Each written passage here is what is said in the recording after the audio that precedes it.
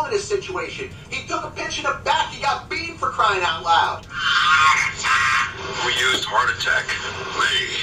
Managers on a Major League Baseball team don't make decisions. Done without that. Credibility in this situation is worse than losing your job. Was it over with the Germans bomb Pearl Harbor? The castration of the Major League Baseball managers, we know it. Ask me about my winner. By the way, still pulling for Baker Mayfield. I hope he gets it together. I hope next year he's quarterbacking a team, leading them to the promised land. But I wanted to start out talking about Jacob deGrom today, and I think there's a lot of negative media being pointed at Jacob for his response. Well, first of all, maybe bitter fans, and I'm part of the group. I'm upset. I'm not happy that Jacob deGrom, the great pitcher for the New York Mets for the past 9 seasons, decided to sign with the Texas Rangers and not come back to the Mets, where the Mets would have brought him back. You know, if he said, hey, this is what it would have took, I believe that Steve Cohen would have said, here's what you want, we're going to bring you back. I understand animosity when a player leaves as a free agent. It's kind of like that whole girlfriend. You know, you love the girlfriend, you care about her a lot, and she decides she wants to go date somebody else, or at the very least, she doesn't want to date you anymore. And you're bitter, you're upset. You go from love, the extreme love, or feeling that you can't do without this person, to the opposite, where you can't stand the thought of that person. The animosity, the hatred kind of comes out when relationships end up failing.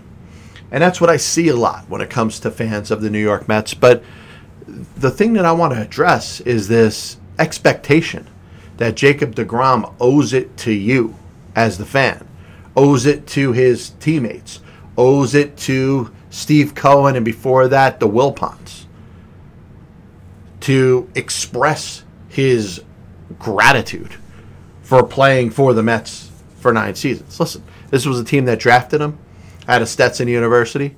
He had Tommy John surgery early on in his career, eventually worked his way up. I remember, I'm happy to say that I saw a game that he pitched for the Savannah Sand Gnats when nobody knew who the hell Jacob deGrom was. So he had an opportunity. He grew with it. He became one of the best pitchers in baseball, one of certainly the top 3 or 4 pitchers to ever put on a uniform for the New York Mets in their history. All of that can be true, but Jacob deGrom doesn't owe you anything. Jacob deGrom doesn't owe the fans anything. Jacob deGrom doesn't owe the Mets anything. deGrom doesn't owe New York City anything. Because you know what? He could very well have not liked it here. He could have very well not liked playing for the New York Mets. And if that was the case, I believe that could be okay. And it should be okay. And you talk about every player now with the world of social media. And by the way, it's not like deGrom has an active Twitter account that he's tweeting, 10,000 tweets every week. That's not the case. Most players now, because of social media, have the ability to communicate with the fans, and I think that's one of the positive things that we've seen, this kind of connection between the players and the fans. And there's obviously good things about it, and there's bad things about it. Listen, we've spoken about both of them. This isn't something brand new. It's not like it's something I haven't brought up on the PBS before. But when it comes down to it, the player still has the right to be happy. And one of the things that I don't like, that I've never been a fan of, is giving that fake apology or that fake sign of a debt of gratitude. And you've seen it out there that people, hey, somebody did something wrong, and then all of a sudden there's a written apology, so they sound good. You know very well they don't mean the apology. They're just doing the apology for the sake of trying to appease people. And I think the same thing applies when it comes to Jacob deGrom. Listen, can we come to grips with the fact that Jacob deGrom didn't like being with the New York Mets? Can we come to grips with the fact that Jacob deGrom couldn't wait to hit free agency so he could leave the New York Mets and play for a different organization? Maybe he didn't like his teammates. Maybe he didn't like the organization. Maybe he didn't like the fans. Maybe, wait for it. Maybe he didn't like New York City. All these things could be true. And if it is true, would you rather him give some half-ass thank you? Yeah. Thanks for letting me play baseball and pay me millions of dollars to play in a city that I never wanted to be part of. You don't want anything half-ass. At least I don't. You may want it. You may want that half-ass apology that you know is never meant. When players end up getting in trouble or they say something stupid or do something stupid, you want to hear the apology, right? Why? That's my question to you. Why do you want to hear the apology that you know isn't authentic? So when it comes to Jacob deGrom, if he goes out there and thanks New York, whatever, for any of the time he had here, we understand that it's not authentic and it's not how he feels. He could feel the other way. You know what? And whatever consequences you want to throw as a fan or as the New York media back at Jacob for this, you're entitled to do. You could dislike Jake. You could boo him every time he pitches at Citi Field. You could dislike him for the rest of the time he plays Major League Baseball. Yeah, you could advocate never bringing him back to, Mets old-timers games. Whatever the extreme that you want to do as that bitter boyfriend that got shoved to the side by a girl that just simply wanted to date somebody else or just didn't want to date you, you're entitled to whatever your reaction can be. However you're naturally feeling, you could feel. But while I'm saying this, Jake's got the right to do what he wants to. And I don't think there's anything wrong with him not thanking the fans or thanking the Mets or thanking Steve Cohen or thanking the Wilpons. If he didn't like his time in New York, he's got the right to not like that. If he didn't like playing for the Mets, he's got the right not to like it. If he doesn't like the New York fans, you know what? He's got the right to feel that way too. And anybody who doesn't agree with that, unfortunately, you're part of the problem. The other thing that's kind of grinding my gears a little bit, you notice, and you hear it every week, you can tell you don't even need to run scores down from the NFL games each week. We go and we say, hey, this team beat this team. All you got to do is put a tune out to social media and listen to which fans are bitching the most about why a team lost. And it's usually because of the officials, right? The officials never miss a call for a team that wins, right? So I put all this together. You got anger, hostility that builds up, but it's never the players. It's very seldom the coach. And you know what? When in certain times when there's nothing else to blame, a fan will blame the coach. But it's never the players. Fans do everything they can to try to exonerate the players, the ones that they root for, the ones that they want to see the most out of. And at the very least, we'll pick one or two to chastise and pick on. But my point of this is, officials have been blowing calls in the NFL, Major League Baseball, hockey, basketball, every sport you could imagine since there was any sort of officiating put into sports. And people have a hard time understanding that officiating is subjective. And what one person sees may not be what another person sees. What one person may see with their eyes, the other person may miss. And guess what? Just like the same players that screw up games for you, just like Jacoby Myers, who I believe should be cut for his decision to throw the football wildly into the field and have it caught by Chandler Jones and ran for a touchdown and ended up ending the game. By the way, last time something like that happened was when Greg Williams, the then defensive coordinator of the New York Football Jets, decided to go an all-out blitz with zero coverage when the Raiders threw not necessarily a Hail Mary. It was just a Henry Ruggs wide open down the field for a game-winning touchdown. And guess what? Greg Williams got fired for it. I would expect to see Jacoby Myers fired, released for that play. But that's neither here nor there. When it comes down to it, officials see the game a certain way. And sometimes a play is going to go your way, and sometimes a play isn't going to go your way. And for all these fans that bitch every week, and once again, you can tell which team lost by which team's fans are bitching and complaining the most. Just understand that you don't give the play back that goes in your favor. If the official makes a mistake and your team ends up winning or getting the better result of the play, you don't take that back. I've never heard a fan say, well, That was a bad call by the official. They should have overturned it, and my team should have lost that game. It's sports. It's entertainment. And I understand up to a certain point. Maybe there's part of it that I don't understand, and maybe that's why this is kind of a big deal. Maybe this is why, I'm that, man just yelling into a microphone, calling the fans out. But the bottom line is, you understand that sometimes you're going to lose. And I don't know how to change it. I'm not powerful enough to be able to change the impact of a team losing a football game or a basketball game or a hockey game or in most cases, in other cases, a championship style game, having it decided by a call of an official. Maybe there's more that can be done to clarify the rules, to define the rules, to expand instant replay. I'm all in favor of these things as they are proposed to better the game, better the experience, better get the calls correct. But in the meantime, you got to understand that there's human beings making calls. Every time there's human beings making calls, they're going to make a mistake. And if that mistake costs your team a game, well, hey, you're on the wrong side of it. But once again, if that same call was made on the other side and was the reason your team won, you as the fan are not giving it back. I heard a little discussion about who was or who is the worst coach in NFL history. And I think there's a lot of coaches you could throw out there that didn't succeed. You could start with the college coaches that didn't make it through a whole season, or made it through just 1 year. You talk about Urban Meyer of last year, right? Bobby Petrino with the Atlanta Falcons. I think of Nick Saban, his brief time with the Miami Dolphins.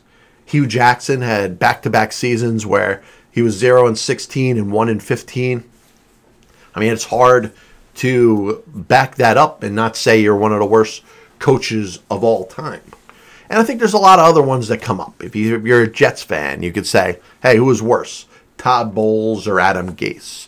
The Giants, you could say, hey, how bad of a coach was Ben McAdoo?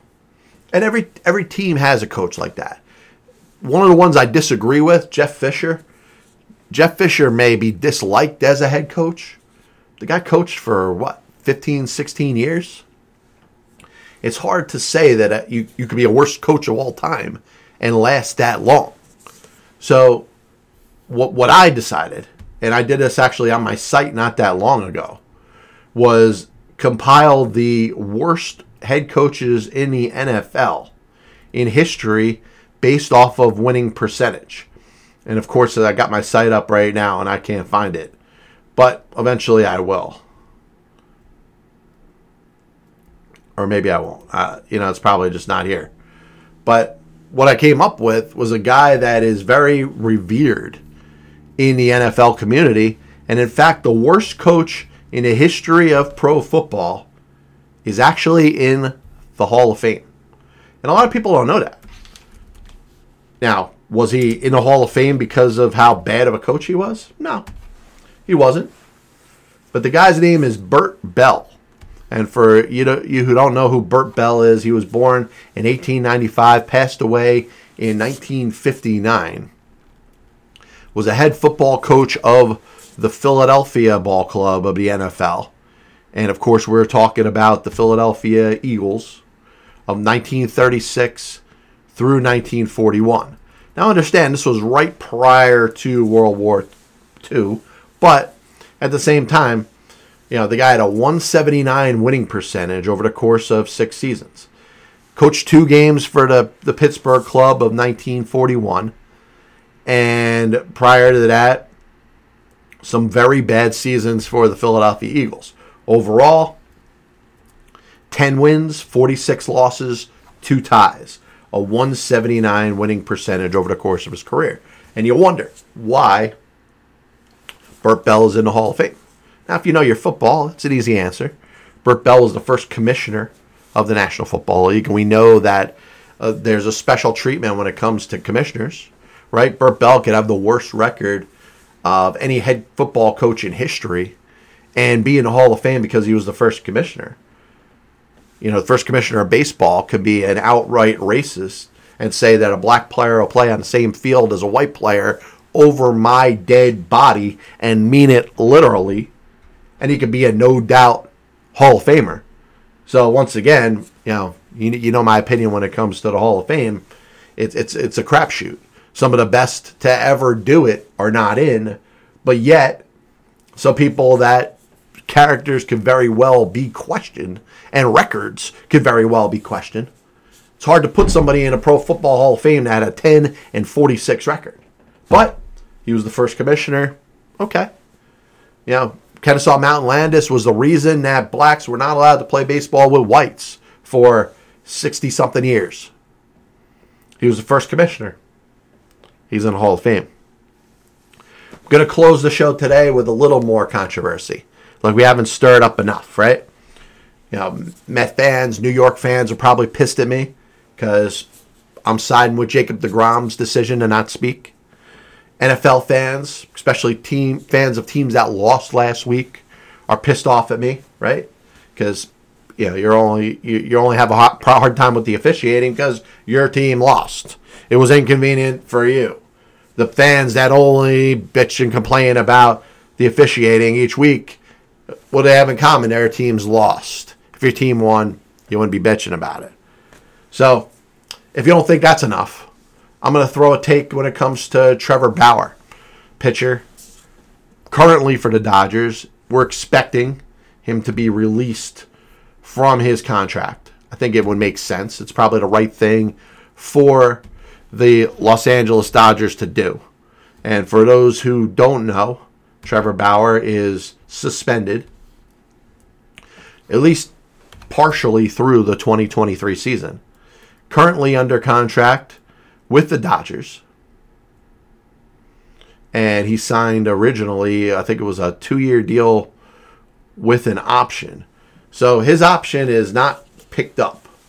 Or there's a $15 million buyout, which the Dodgers probably won't have to pay. So the Dodgers did their job. They took care of their obligation when it came to Trevor Bauer's contract. He was to be paid minus the time that he was suspended for being a Los Angeles Dodger. Now, what stands out is he is a free agent right now. Maybe not at this moment. Maybe they're still waiting a determination of any criminal trial that may be finishing. Major League Baseball decided to suspend him for the course of 2 seasons. And I stick with my opinion when it comes to athletes and their ability to work. Trevor Bauer should be able to get another contract to play Major League Baseball again. And what I'll go and cite, I'll cite Michael Vick. Once again, easy one for me to go right to. The people that are down on Trevor Bauer for what he did, obviously, I'm not in a position to condone it, nor will I. What's alleged that he did in his weird type of sex life is disgusting, deplorable, and came with it a penalty which kept him from being able to work. He was suspended from his job, a job that he got paid very well for the conduct that he decided that he thought it was okay. Now, once again, no criminal charges. He's not serving time in prison. He was not convicted of anything. And you can make a case that a lot of what happened, not all of it, was consensual. Now, when it comes down to it, the details, you want to dispute the details, I'll totally back down to whatever you say and whatever you believe. Trevor Bauer, I'm not making him out to be a good dude, but I believe he has the right to work. Mike Vick made a terrible decision. The dog fighting, how many dogs were murdered and killed and brutally destroyed in his presence. He was convicted of that. He served a sentence for that. Came back and played pro football again. Trevor Bauer, in the early part of his 30s, did something that was disgusting, deplorable, and he probably should have served some time in prison for. But he wasn't charged convicted or sentenced, has been suspended for baseball for 2 years, apparently is appealing the suspension, so there's a chance that that suspension could be overturned. He deserves the right to work. Now you may say, hey, I'm a fan of X team. I would not want him to pitch for my team. He should play baseball again. He has got the right to work. This is the Pass Ball Show, brought to you by JohnPielli.com, by St. Aloysius Church in Jackson, New Jersey, by Two Ways, One Passion Food Truck located in Scranton, Pennsylvania. We'll be back with you hopefully tomorrow. Been feeling better. Looking forward to hopefully getting some people fired up when it comes to topics, when it comes to the world of sports. Unique takes that you may not be used to hearing. Certainly listen back if you want my thoughts on DeGrom, my thoughts about NFL fans, my thoughts about Trevor Bauer. God bless you. And as always, I'll see you on the other side. Chris Bryant was on the Chicago Cubs roster opening day. I have many leather-bound books. My apartment smells of rich mahogany. Why don't you give it all or a majority of it to the team that wins the friggin' World Series? I was going to listen to that, but then I just carried on living my life. I may come out as the biggest Major League Baseball manager apologist. It'll only make someone work just hard enough not to get fired. Because hitters are going out there saying, I'm either going to hit a home run or I'm going to strike out. And if I don't get a pitch that I feel like I could drive out of the park, I'm not even supposed to be here today. especially prospect whores and hoarders, are going to be a little pissed off at me when I say this. I'm a dude playing the dude disguised as another dude. There are only two managers in baseball's Hall of Fame who have losing records. One of them is the iconic Connie Mack, who you could say, in spite of winning 5 World Series championships as a manager, could be in as much as a pioneer.